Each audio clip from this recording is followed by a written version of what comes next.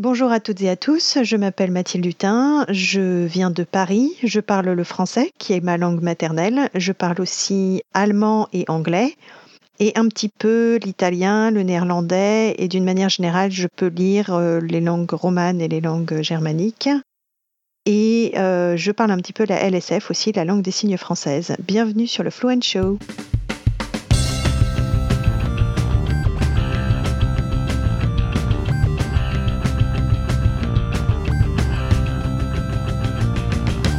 Welcome to The Fluent Show, a podcast all about loving, living, and learning languages. Hello, Fluent fam. Hello, Fluent Show listeners. My name is Kirsten Cable from fluentlanguage.co.uk, and here on the show we talk about anything and everything interesting from the world of learning another language. And what more fun thing to have on The Fluent Show than a linguist! That's it. Today on the show, I have got a very special interview with a linguist, Mathilde, from Elle comme linguiste, which is a French YouTube channel dedicated to linguistics pour tout. Mathilde visited the Fluent Show to talk about what linguistics is all about. We chatted a little bit about being a PhD student at Paris, in Paris. And then we focused on the big topic, which is all about loanwords. Loanwords like champagne, mousepad. Yes, that's a loanword in French. And Kartoffel in Polish and Beamer in German.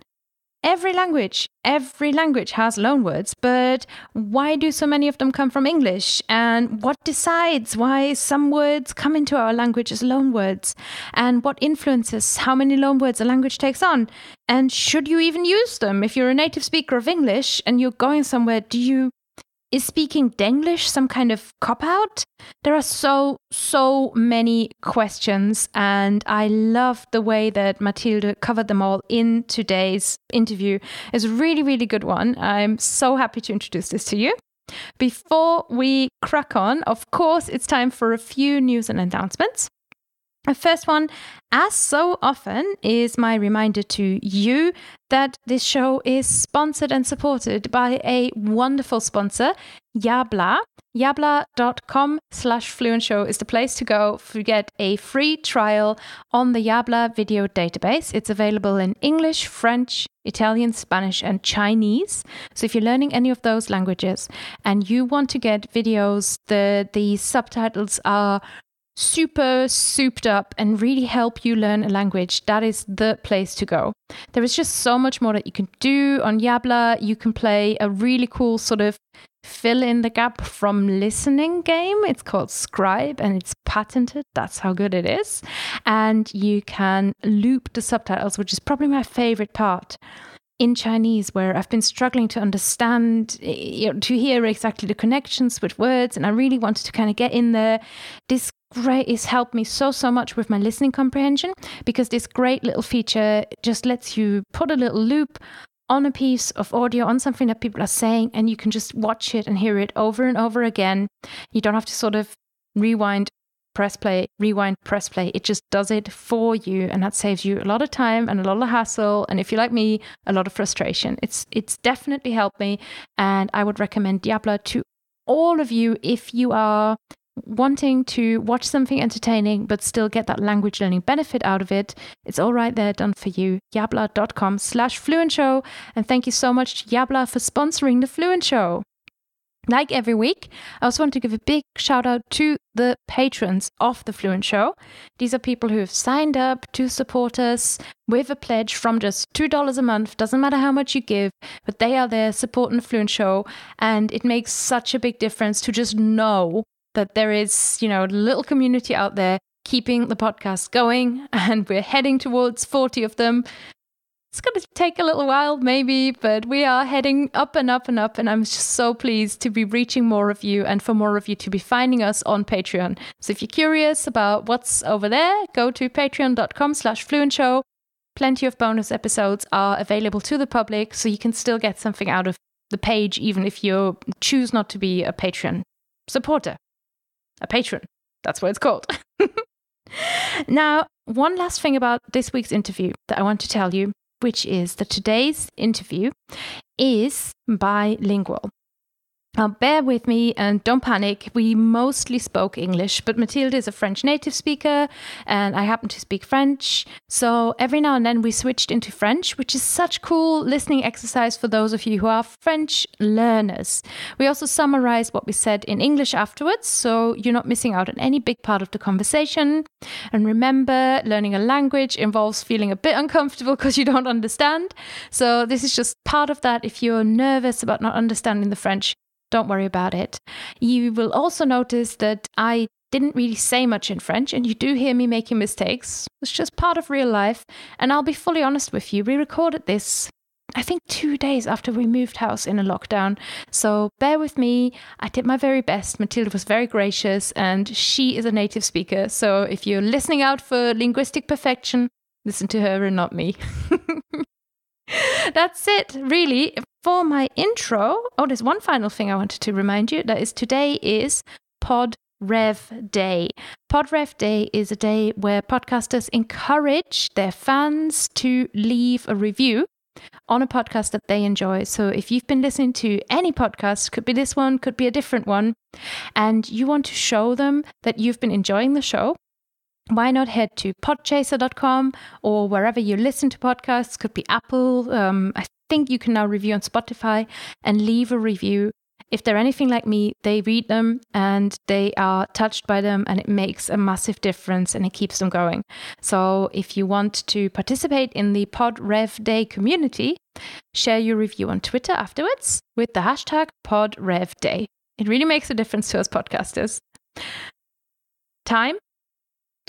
Let's go for it. Here is the interview this week with Mathilde Hutin from Elle comme linguiste. And here I am with Mathilde Hutin, my guest of the day. Mathilde is a French linguist who specializes in phonetics and phonology. She did her PhD at Paris 8. Is that how I say it, Mathilde? Yes, exactly. Paris 8. So Paris 8. Paris 8. Paris 8. Mm-hmm. She worked on languages in contact, in particular loanwords and second language processing. And Mathilde is now a researcher at the LIMSI Lab in Orsay and a professor at New York University Paris Center. And she is the co-creator and co-host of a YouTube channel together with one of your friends and co-linguists. And that channel is called Elle comme linguiste. Salut Mathilde. Hello Mathilde. Hi, very nice to be here. Welcome to the Fluent Show. Thank you very much. Very happy to be here. I am curious, right at the start, to hear a little bit more about your YouTube channel. Who are you doing it with? When did you start? And what's it all about? Okay, so it's a YouTube channel on linguistics, really on linguistics. I started it a few years ago, something like 4 or 5 years. I don't remember exactly.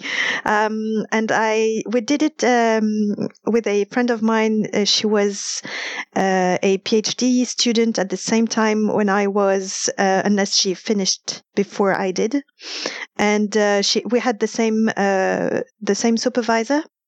And so now she's a researcher and professor at the University of Nancy, of Lorraine in France. And she's more specialized in, so her name is Samantha.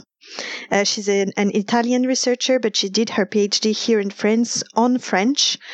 And she's more into language acquisition, but more first language acquisition. And now we live in 2 different cities, which is why it's sometimes difficult to have videos regularly. But so we try to have a channel that is scientifically accurate. The idea was really to have videos that were as accurate and correct scientifically as much as we can on linguistics, because in linguistics you have a few channels in French that are like vulgarization somehow, but really scientific mediation maybe a little less.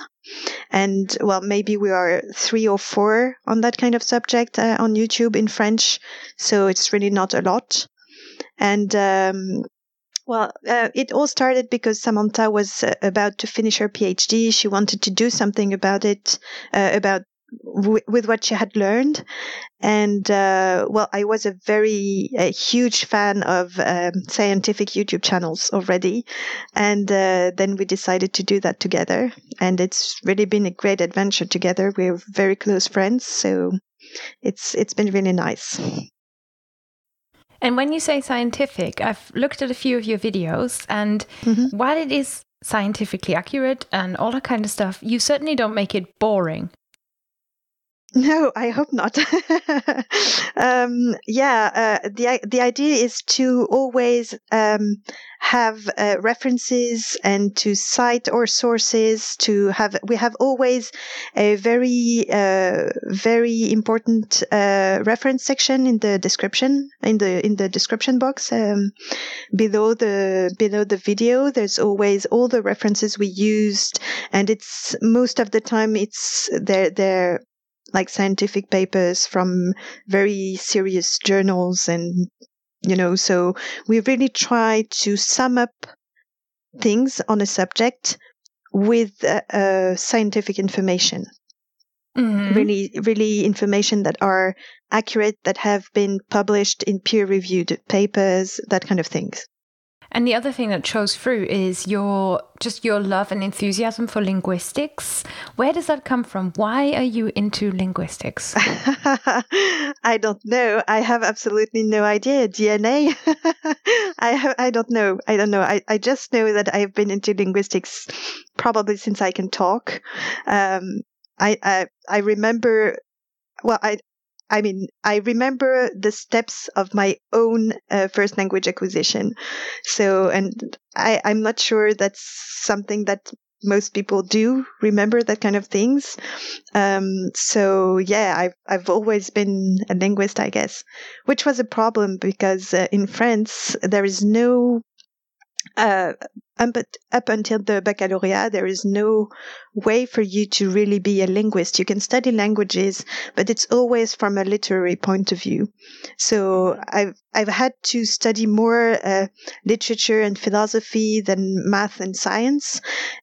Because I wanted to study languages, and that was a problem afterwards because obviously linguistics is a science and you need to know math and statistics and science and biology and physics. You need to know all that to be a proper linguist. And of course I had to learn that very, very late in my own education. So it's certainly something that I have seen expressed in linguistics, and linguistics and language learning are ever so slightly misunderstood quite often, so that you really need to make sure that you're clear on what it is that you want, what you want to cover. And certainly for me, being particularly interested in language learning, but not in language acquisition, in childhood or anything like that. It really is the active learning that fascinates me. There isn't a clear way in the way that you might be able to say, I'm into physics, but I am particularly into aeronautical engineering, or I'm particularly into electronic engineering. Whereas if you're into languages, what traditional education does, it just kind of goes, okay, languages. Yes, exactly. Well, traditional education, wherever you go, is about languages and not about linguistics, the science behind languages.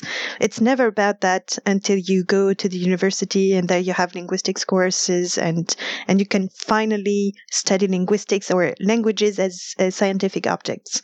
But up until the baccalaureate in France, or probably the end of high school in most countries, everything that has to do with languages will be languages, and it's never going to be really appreciated as a scientific object that you can study with the tools of linguistics. So, and that's obviously very different. I mean, you don't teach a language the same way you teach linguistics, and you don't learn a language the same way you learn linguistics. They're two very different things. I think there's something really interesting there that I'm thinking about for Fluent Show listeners, if a listener is kind of just getting into languages, perhaps as an adult who is coming to language learning and they've never been presented with thinking about language in this way before, or perhaps a few of you listeners might be at a stage where you're thinking about future careers and you're thinking about what might be open to you with languages. And certainly what my experience has been, Lindsay and I have talked about this before, is essentially the 3 career choices that language lovers are presented with on average are interpreter, translator, and teacher. There is, however, this linguist option of becoming a language scientist. And Mathilde, I want to know from you, what do you think, what kind of questions come up in your mind when you become interested in linguistics? Like, how can you tell I'm really into linguistics, and then where can that lead you? Well, that is a very difficult question. That's what we're here for. So to answer the first part of what you said, it is true that to be a linguist is a professional opportunity for people who like languages, obviously. And there is more and more a need for people like us, not only as in academia, but also in the industry. I mean, Google, Facebook, they all need linguists. I mean, of course, it's a very specific kind of linguists, which we call computational linguists. So technically, you're both a linguist and an informatician at the same time, a computer scientist at the same time. Obviously, that's an opportunity for people who like languages to work with languages all the time. So that's really something you need to think about if you want to work with languages.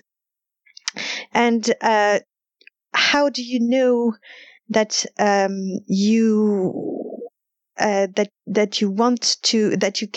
can or want to be a linguist, and that you're into linguistics? Well, I'd say it's probably when you realize that what you like in learning a language is to discover how a language works. So I would say that when you like learning a language because you can discover the how a specific kind of pattern works, whether a phonological pattern or a syntactic pattern, and when you like maybe comparing the languages with each other, and when you do that kind of things, when you like to uncover what is beneath the language, what is hidden, then I'd say you're pretty much into linguistics, probably. I love that, this idea of what's hidden. And the more you learn languages, the more you're naturally drawn into linguistics. Something I found here on the Fluent Show that we've been doing, that's really been building up over the years, is the ways that the many, many, many different ways that languages reveal who we are as people. And I find that incredibly fascinating. That goes from minority languages to language attitudes to all the way into, even phonology and all that kind of stuff. It is fascinating. Like, I get so many questions about accents, for example, and there are 12,000 different ways of answering that question. And you really want to come at it kind of talking about it from the scientific point of view, but acknowledging that there's always something that you want to achieve when you want to acquire a certain accent. Mm-hmm. Yeah, well, from what you're saying, I'd say you would be pretty much into sociolinguistics. So there are several kinds of linguistics, and sociolinguistics is when you study a language as a part of or how could I say, as a fuel in a social environment. I mean, you study language in social environments, and of course it's about how a language reveals things about our community, and vice versa. And so, yeah, of course, so that would be sociolinguistics, and it's very different from obviously things like psycholinguistics or formal linguistics or computational linguistics. Those are all the different areas you can study languages and linguistics into. And I'd say that it's very important here to remind us that the important thing about languages and linguistics in particular is that it's a science. And so as a science, we are all about observing how it really works. And we never tell people how they should do things. We are not prescriptivists. We are descriptivists. We describe how it works, but we are never going to tell people how they should talk or how this and how that. I mean, that's not our job. And that's the important part, because you talked about the accents. And for us, what's interesting is how it works that there are people with accents when they talk. But whether they have an accent or not, we are not going to tell them whether it's good or bad. There is no notion of good or bad in science.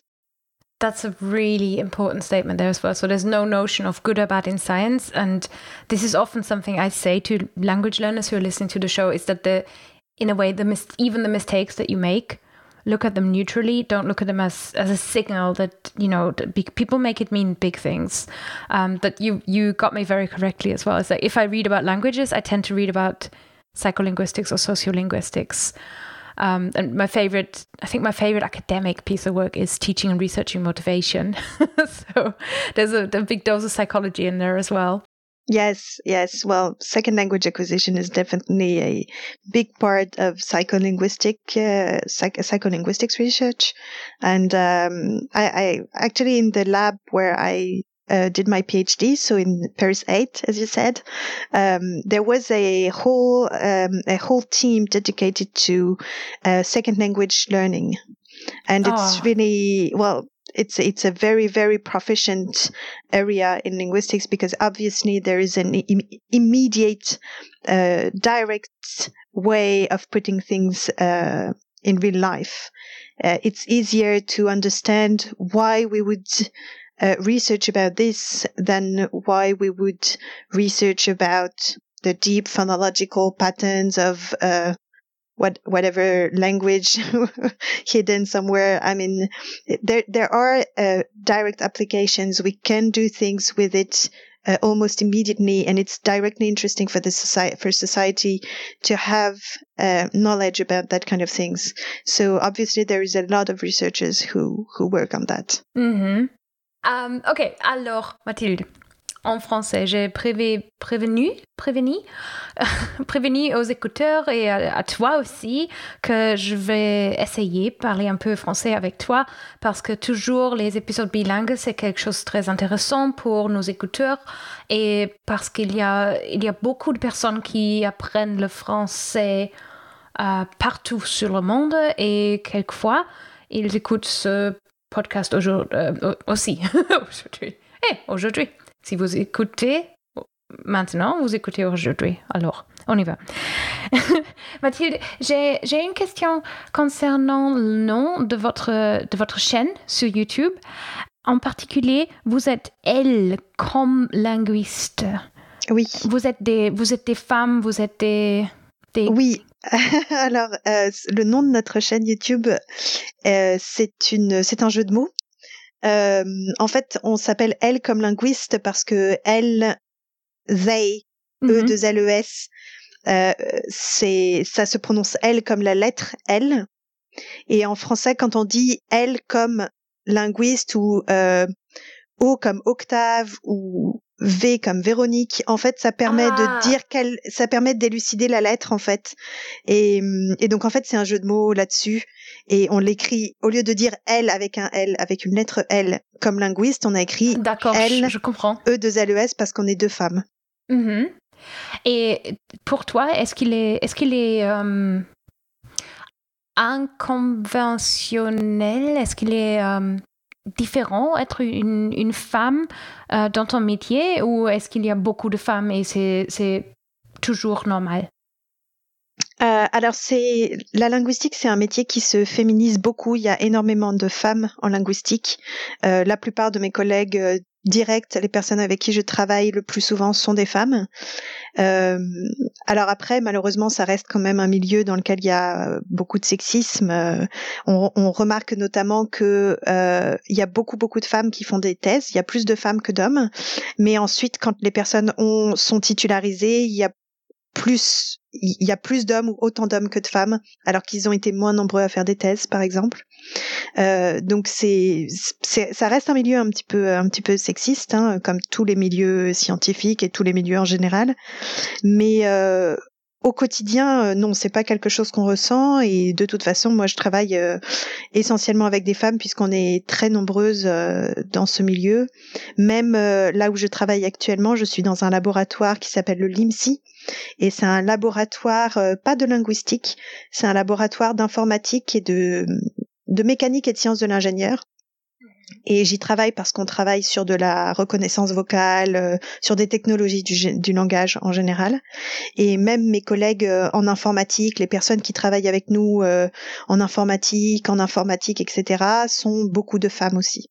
Ah, ça me surprit un peu. Oui, alors après, il y a un peu plus d'hommes aussi de leur côté, mais moi, dans les personnes avec qui je travaille directement, c'est plus des femmes. Mm-hmm. Et dans je veux dire dans ta carrière, dans la croissance de ton métier, est-ce qu'il y a beaucoup de chances et beaucoup d'opportunités de devenir, avoir un bon métier comme linguiste?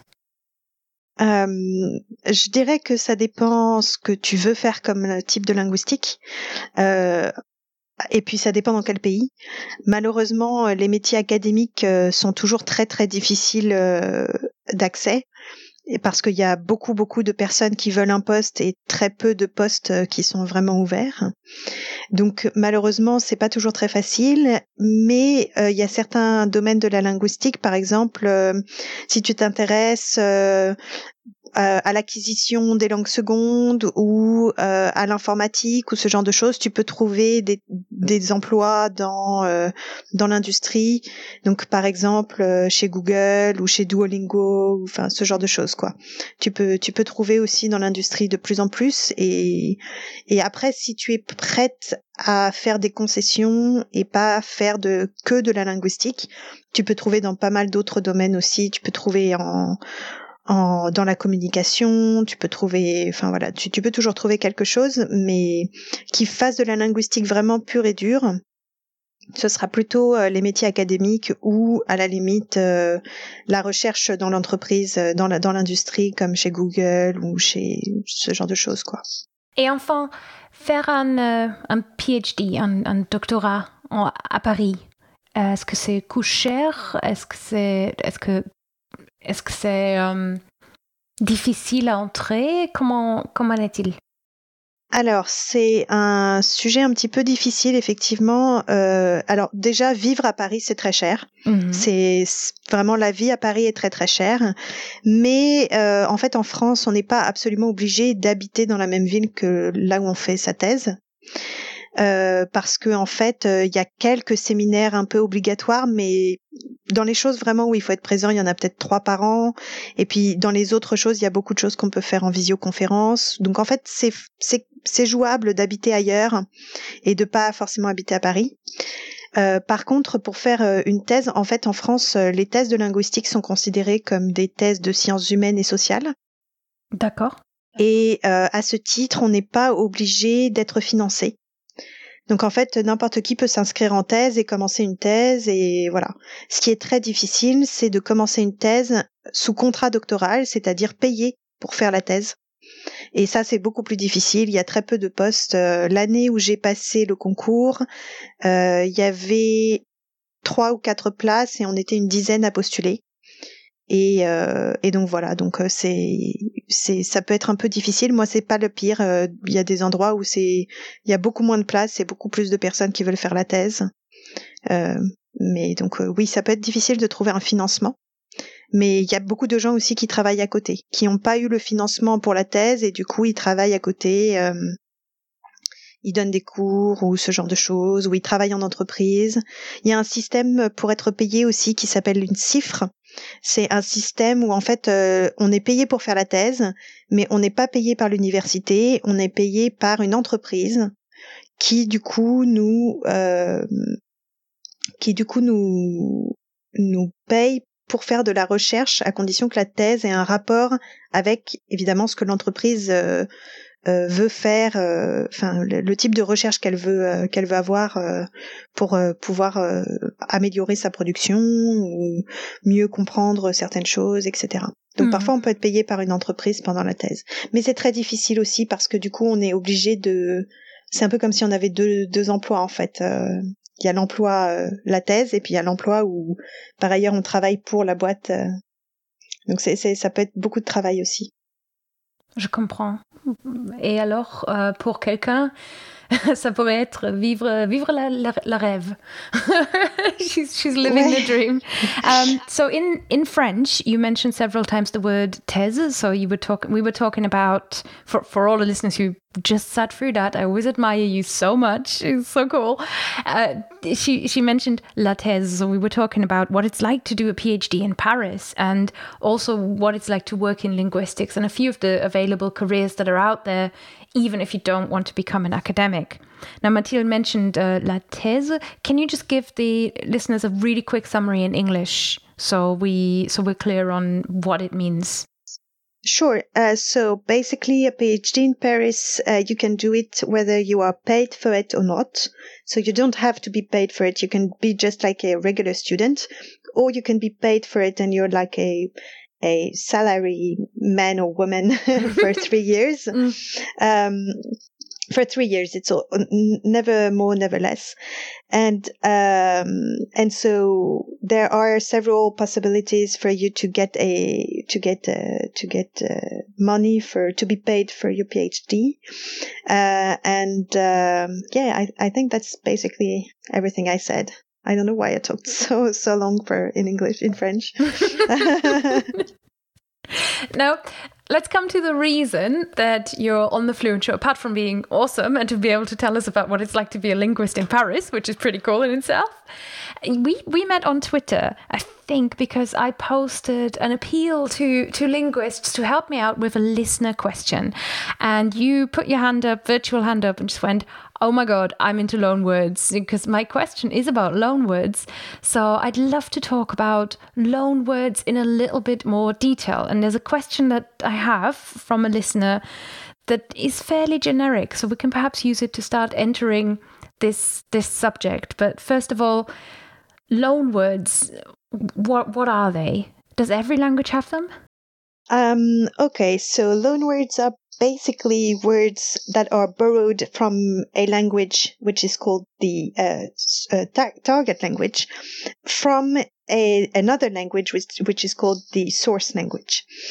So, for example, in French, you have a lot of loanwords from English, obviously, like in many other languages. And in this case, the source language will be English and the target language will be French. It's important to note that loanwords mean that the unit that is being borrowed are words, but you can actually borrow anything from a language. You can borrow sounds, you can borrow phonemes, morphemes, you can borrow metrics, you can really borrow practically anything. So to answer your question, most languages, except languages which are completely isolated, will borrow words. It's something very natural that occurs when two languages enter in contact with each other. You've already mentioned that a lot of languages loan or take words from English. So we'll come to that later, I think, in a little bit more detail, because that's quite interesting in itself. And you've just mentioned isolated languages. So do we think of this as societies where there isn't much contact with other speakers of other languages? Or do we think of it as a language isolate? So does Greek have fewer loanwords than French? No.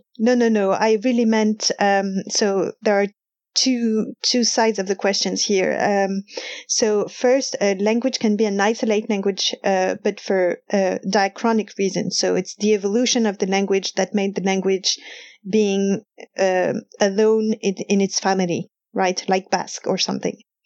And then you have isolated languages, which are isolated because the culture is isolated from a synchronic point of view. For example, on an island, obviously, a society won't have as many contacts with the outside world than on the continent, for example.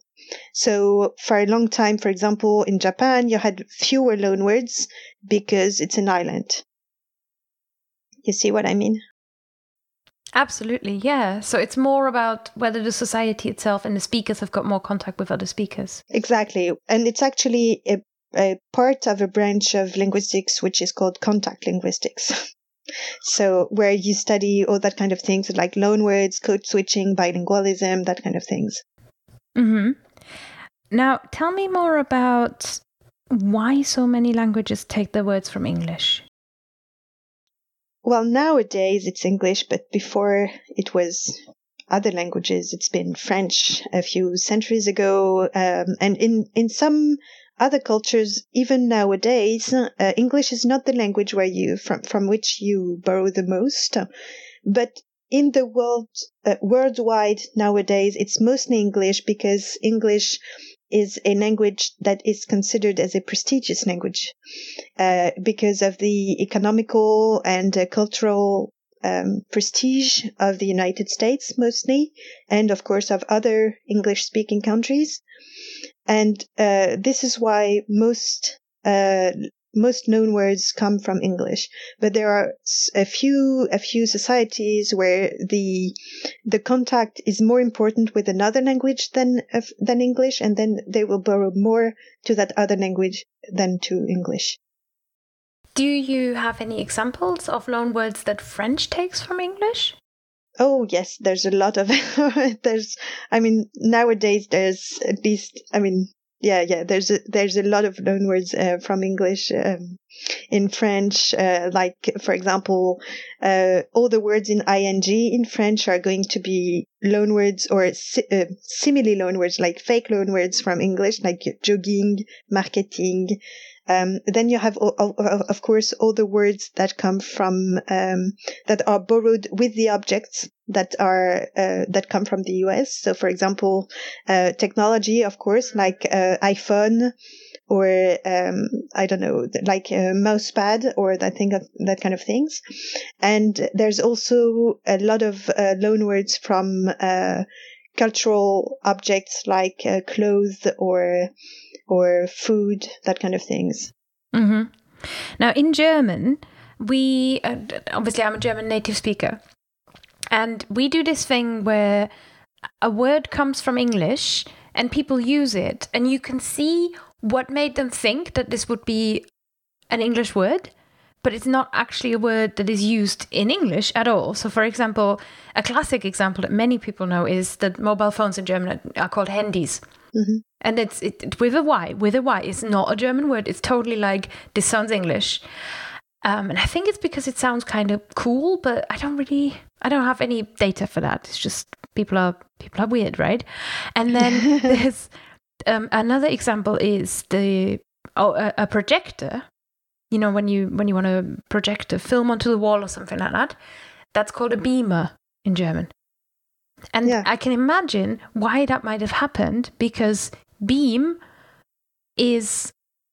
came into use or became into popular consciousness in the German language because of dubbed episodes of Star Trek, where people get beamed about, right? So people wouldn't necessarily know the word project.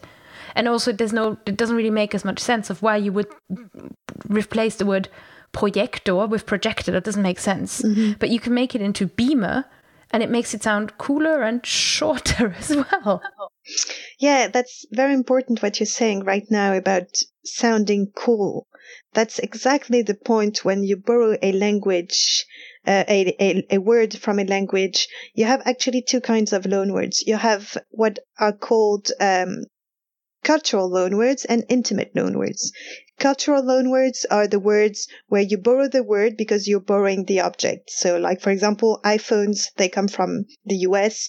The object was invented in the US. So when we took the object in France, for example, we took the word with it, which is iPhone. So those are cultural loanwords. But then you have also intimate loanwords, and the distinction comes from Bloomfield in the 30s. And intimate loanwords are the words you're going to take despite the fact that you already have a word for that in your own language.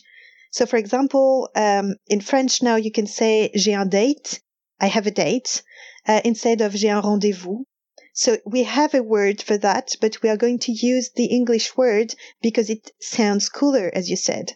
And why does it sound cooler? Well, because obviously language is very intimately linked to our sense of community and our conscious of prestige and how and where we are in society, in a community. And of course, when you use the language of a prestigious culture, then you act as if you were prestigious yourself. Oh my gosh, no way. Well, yes, when it's spelled out like that, you feel like a right idiot for saying beamer, don't you? Yes. Great. But yeah, actually, people are like that, right? Yeah, it's completely reasonable to think that, with beamer, it's a bit different because the object was not invented by, it wasn't invented in Germany. So there wasn't any reason for the Germans to keep their German word because there wasn't a German word before. But when you borrow a word, most of the time, when you borrow an object, most of the time you borrow the word with it. But it's not true for every culture, though. For example, in French, we have a very, very famous example, which is ordinateur. It's computer. And for some reason, the French word that was invented, the innovative word that was invented to avoid the loan word, worked as hell. I mean, ordinateur is really the word you are going to use. Computer just doesn't exist in French. And it's the case for this word in French, but it's also the case for many words in various societies. I think Finnish or that kind of language is famous for avoiding loan words, but it's going to borrow other things or sometimes just a very few words. But yeah, in general, you don't have to take the word with you with the object, but most of the time you do.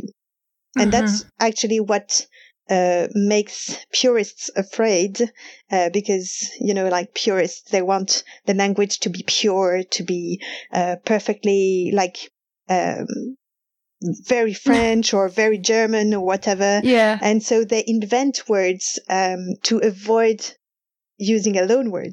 What they forget most of the time is that actually a loan word by definition is used by monolingual native speakers. So, for example, un mousepad or un date are words that you can use in French, even if you are a native speaker and a monolingual speaker. You don't speak English, but you're still using that word, which means that in a sense, date and mousepad or that kind of things, they are French words. Absolutely. Yeah, and that's something purists tend to forget. We get this in Germany as well, whereas from what I've noticed from, say, what is it, la Société Française. Alors, la Société Française, ils font des choses comme l'Académie française. Créer, ils font la création des nouveaux mots français. Et je me souviens de l'école, apprendre ordinateur, apprendre courriel. Mais courriel, ça ne marche plus en France. Alors, j'ai entendu qu'il est souvent utilisé encore au Canada. Oui. Et peut-être parce qu'au Canada, on n'a plus de l'intention, il y a plus d'émotion concernant la langue française et peut-être il y a un sentiment que tout le monde doit protéger la langue française. Mm-hmm. Oui, c'est exactement ça. Le français au Canada, enfin les francophones au Canada, sont dans ce qu'on appelle une situation d'insécurité linguistique. Et donc, ils se sentent beaucoup plus investis de la mission de protéger leur langue que en France, par exemple. Mais en France, il y a aussi évidemment des institutions qui inventent des nouveaux mots pour éviter les emprunts. C'est le cas, par exemple, de l'Académie française. C'est le cas de la DGLF-LF, de l'OIF aussi peut-être parfois, je suis pas sûre. Uh-huh. Et au Québec, enfin au Canada, il y a l'Office québécois pour la langue française qui est chargé aussi de créer des mots, de proposer des mots bien français entre guillemets pour éviter d'utiliser des emprunts. Parce que effectivement au Canada, ils se sentent beaucoup plus menacés par l'anglais que en France. Quelquefois, les emprunts, alors, ils signifient une menace. Une menace. Ouais, non, pas vraiment. En fait, toutes les langues sont le résultat de contacts linguistiques. Mm-hmm. Une langue pure, ça n'existe pas. C'est un mythe. Et donc, en réalité, une langue, si elle emprunte, c'est parce qu'elle a la capacité de le faire. C'est une incroyable propriété qui revient à pouvoir emprunter des mots, utiliser des mots, les améliorer, déjà les adapter, c'est-à-dire qu'ils sont jamais prononcés dans la langue d'accueil comme ils le sont dans la langue source. Elle les adapte et ensuite elle les fait siens, donc elle se les approprie. Et c'est une propriété des langues qui est absolument incroyable. Et en soi, c'est une richesse. Ça veut dire qu'on peut ajouter autant de mots qu'on veut dans une langue. On peut supplanter des mots qui sont devenus trop vieux, trop usés, avec des nouveaux mots. En fait, elle se régénère toute seule, la langue. C'est ça qui est incroyable. Donc, en soi, c'est pas du tout un danger. C'est plutôt une force des langues d'emprunter des mots. Mm-hmm. Mais bien, évidemment, ça fait une peur. Une langue avec des emprunts, c'est une langue vivante. Exactement, oui, bien sûr. Une langue qui n'emprunte plus, alors qu'elle entre en contact avec d'autres langues, a priori, c'est qu'elle est plus assez utilisée en fait, et qu'elle est en train de mourir. It strikes me that when we talk about what loanwords really are and how much loanwords come from contact with other languages, the extent to which language, again, and this is something I keep finding again and again with the every interview that I do, whether it's been about emoji or minority languages are such a mirror of society. And perhaps that's my sociolinguist leanings there. I find it fascinating. Yes, it totally gets me. Let's stay in Europe for a minute. I have just an example that I wanted to share with you that I thought was really interesting. From Gosia, she's one of the listeners, and she's a Polish native speaker. And she says one of my favorite loanwords in Polish is kartofle, as you might guess, potatoes. Yes. Mm-hmm. And then she says it's been recently used less than when I was a kid. Nowadays, everybody says ziemniaki. They've always been ziemniaki, that's the Slavonic words, but kartoffel used to be more used in the past. And I said to her, oh yeah, I'm aware that kartoffel and katoshka is in Russian as well. So for some reason, potatoes just in Eastern European linguistics seem to be German. And but then she talked about how words like influencer and in particular bus pass, apparently Polish has a word bus pass, which again is a bit like beamer, like there's no actual Polish origin for this word, and how they really bother her. So the reaction to the different words from different languages can be different depending on when they came in, or what is that all about? Yeah, well, obviously, it's all about the cycle of life of a word, so to speak. So words are being used in the language, and the more they're used, the more they are the normal usage, the basic word that you are going to use for a specific object or concept or whatever. And obviously, at one point, if you want to reinforce the word, if you want the word to be, or the object to have a new a new name because it's not strong enough anymore, then you are going either to borrow it or to use a former word that had been abandoned before for the exact same reason, and you're going to reuse new ancient words or to borrow new words. And so a single word is never going to have always the same meaning across time. It's evolving as well, and some words are just losing their meaning. For example, rendezvous in French, which has been borrowed in English as date for a long time. A rendezvous was a romantic encounter. In German too, when I was growing up. In German too, and actually, in French, it's the basic. It was the word for a romantic encounter, but it was also the word for any kind of meeting. And so at one point, if you wanted to say that you had a romantic rendezvous, you had to have either an ancient word somehow, which we don't have in French, I don't think so, or you use a borrowing. You borrow another word, and you borrow to English because it's the prestigious language. And so you say, j'ai un date. And probably in a few years or a few decades, maybe, date as a French word is going to be overused as well, and we are going to need a new word to say that particular thing. Oh, wow, yeah. And so at that point, maybe we are going to reuse rendezvous, or maybe we are just going to borrow another word from another language, whatever prestigious language there is at that time. We don't know. Well, you can have Verabredung, that's fine.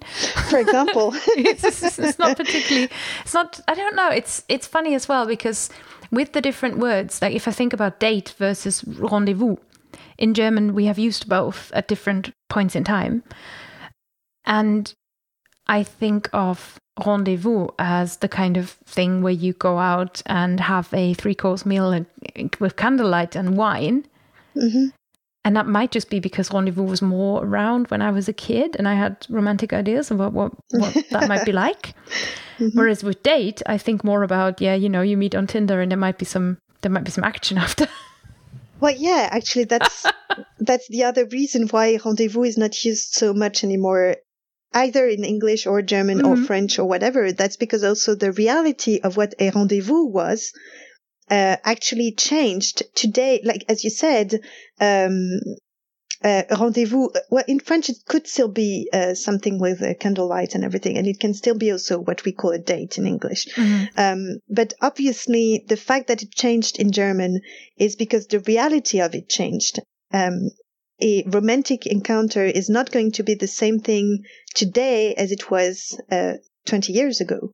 Mm-hmm. So obviously, that's also one of the reasons why we had to switch words. That's because the reality changed. So we have somehow a new thing, a new habit, which needs a word. And since the former habit hasn't disappeared completely, we need a new word because otherwise there will be confusion. Oh my God, mind blown. This is amazing. Now, we've talked for so long about loanwords and the psychology and the sociology and everything, all the parts of loanwords. We haven't even touched on localized pronunciation, which I think in most languages with the English loanword doesn't really happen so much. But I think of, I'm thinking of the Japanese language, for example, where there's quite a bit of English that comes in and is quite Japanesized. Yeah, that's a phenomenon which we call phonological adaptation. So basically, when a word enters a language, it comes from a language with a particular system where there are a particular set of phonemes, a particular set of word or grammatical constructions, and etc. And when it's borrowed into another language, that other language doesn't have the same phoneme inventory, for example. So most of the time, we adapt the word for several reasons. The first one being that we don't hear the actual word correctly. And so we are going to pronounce it à la French or à la japonaise or à la whatever. So you're going to adapt it to your own phonology. So in Japanese, for example, when you have two consonants in a row, that's something that the Japanese language can't do. And there are actual studies that show that when you have two consonants in a row in Japanese speakers tend to hear an illusory vowel between the two, because it just can't be otherwise.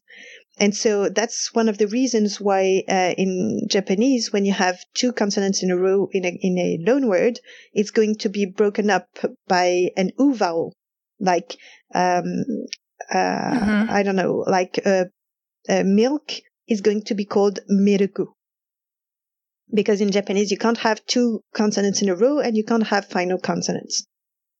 I see. So the conventions of Japanese need to be applied to the English word that comes in. Yes, exactly. And we see it in English, right? I'm thinking champagne. Yes, and it's true for every language when the society is not bilingual, when there is not a situation of diglossy, then you have to adapt the word. It's almost never the case that the word enters the language with its original pronunciation. Never. That's fascinating. Okay, that makes a lot of sense. Now that brings me to the question that triggered this whole discussion, which came to me on Instagram, and it's a good kind of question to conclude. If now having learned this much about loanwords, there is a question for the language learner, and especially perhaps the English native language learner who's learning another language, and that's kind of what triggered, what prompted the question that came to me, which goes like this. Something I've been grappling with lately is the notion that using English words in a different language equals modern, educated. So we've spoken about prestige, Mathilde. I can understand how that idea may have come about, but I personally feel almost uncomfortable with it because, as you've mentioned already, there are the same word equivalents within the language that mean using English isn't really necessary. So I wonder, why not use the available word? I'm Korean, and on a regular basis, I come against the issue of, do I use the Konglish word or do I seek out the Korean original? Now, as a language learner who is learning, say, Korean, and Korean uses the word, I don't know what, tram stop, or whatever Korean uses, skateboard, Is it best to use the word even though you are the native speaker of the language where that word originated from? Well, there's a twofold answer to that. The first one is that the Korean speaker you're talking about who asked the question, he says, or she said, I don't know, that somehow it didn't feel necessary to use the English word or the Konglish word. And I would say that it's not entirely true. The fact that they entered somehow the Korean language means that at some point they were necessary. I mean, not in the sense, obviously, that the language didn't have a word and needed a word, because obviously it already had a word. In the case of intimate borrowings, but it's necessary in the sense that the language takes everything it can to renew itself and to become more prestigious. And obviously, the fact that Korean borrows so much to English is partly due to their history. They still have a lot of Americans in Korea. And it's due to the fact that worldwide, the US is considered as a prestigious culture. So in a sense, it's not, they're not unnecessary. If they happened, it means that at some point they have been necessary. And so to answer the question of that person, I'd say that as I said at the beginning of the talk, there is no notion of good or bad in linguistics. I'm never going to tell people how they should speak. I'm just observing the usage, how words are being used, and that's it. And trying to understand how it functions, how it works. But what I would like to say is that if that person feels obviously uncomfortable using Konglish words, then he or she shouldn't use them, obviously. But then she or he has to understand that he is part of this particular type of people we call purists. Obviously, well, it's not a bad or good thing in per se. I mean, it's just like that.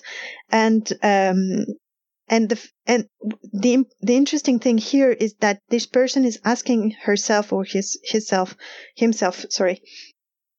whether it's better to use the native word or the Konglish word, which means that which underlines somehow that people are aware that some words are not as Korean maybe than other words. But this awareness is interesting because it shows how the whole meta-linguistic works in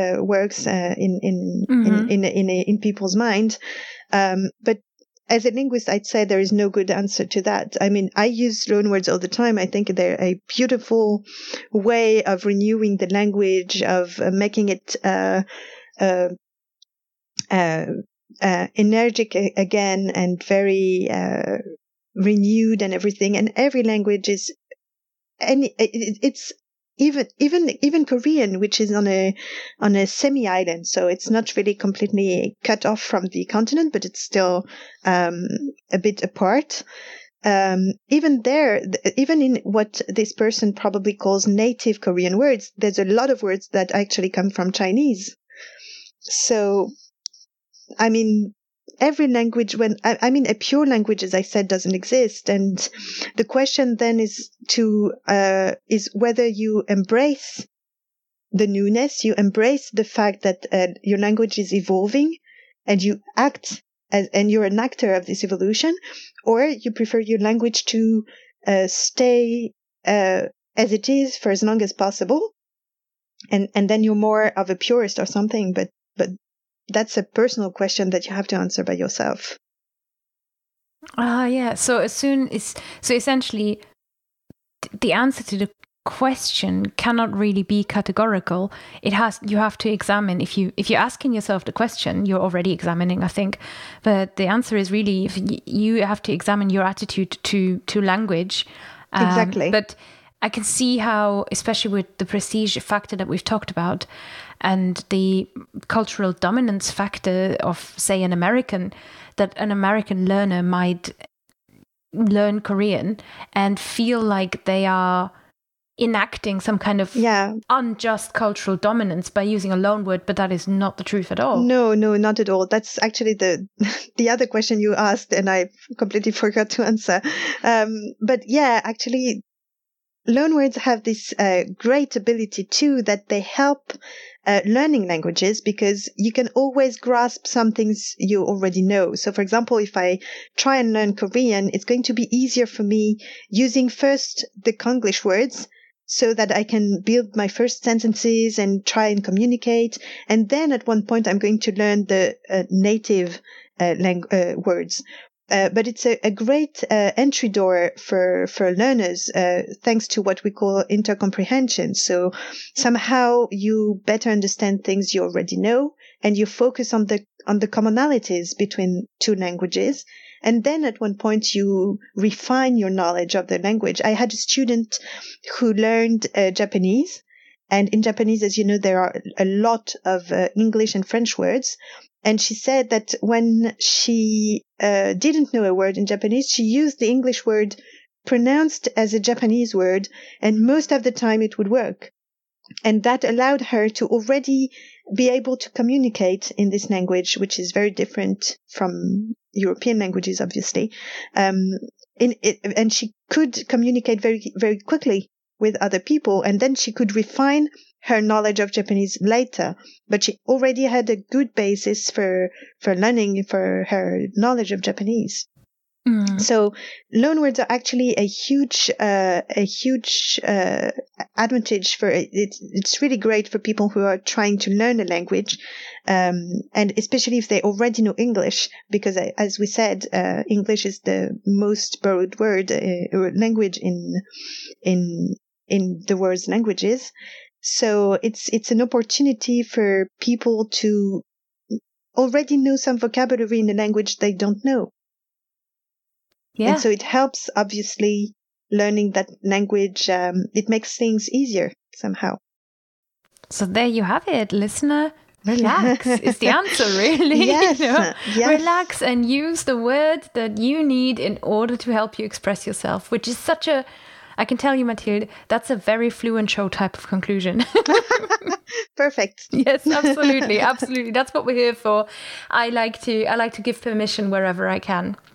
Alors, on conclut pour la dernière fois en français, peut-être un peu.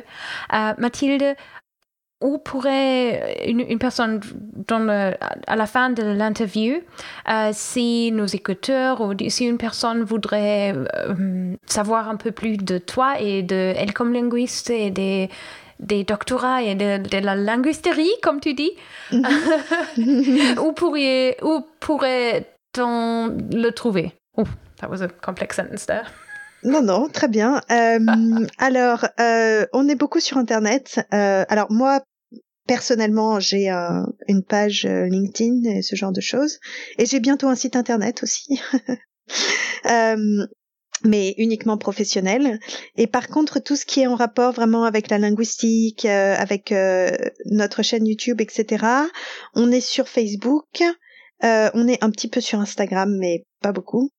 Et par contre, on est beaucoup sur Twitter. On publie beaucoup de choses sur Twitter. On essaye de diffuser des informations intéressantes sur la linguistique en général sur Twitter.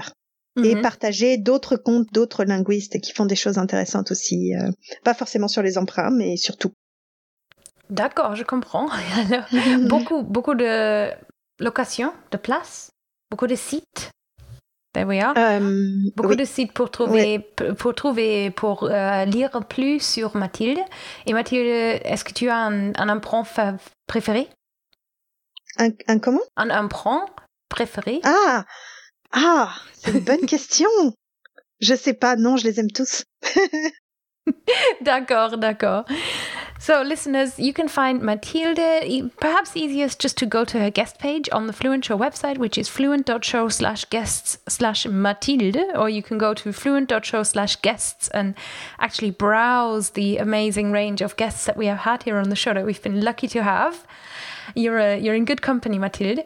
And I'm going to conclude today, of course, by signing off in the usual Fluent Show way. This has been an awesome conversation. Merci beaucoup. Thank you so much for taking the time to talk to me. Thank you for having me.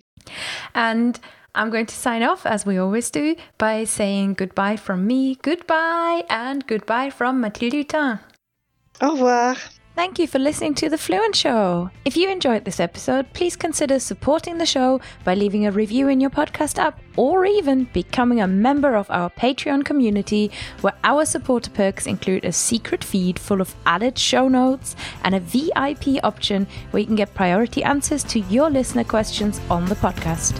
Don't forget that you can send us your language questions and feedback to hello@fluentlanguage.co.uk or find us on Twitter @TheFluentShow or Instagram #TheFluentShow. We're always so excited to hear from you and read every message and review. See you next week.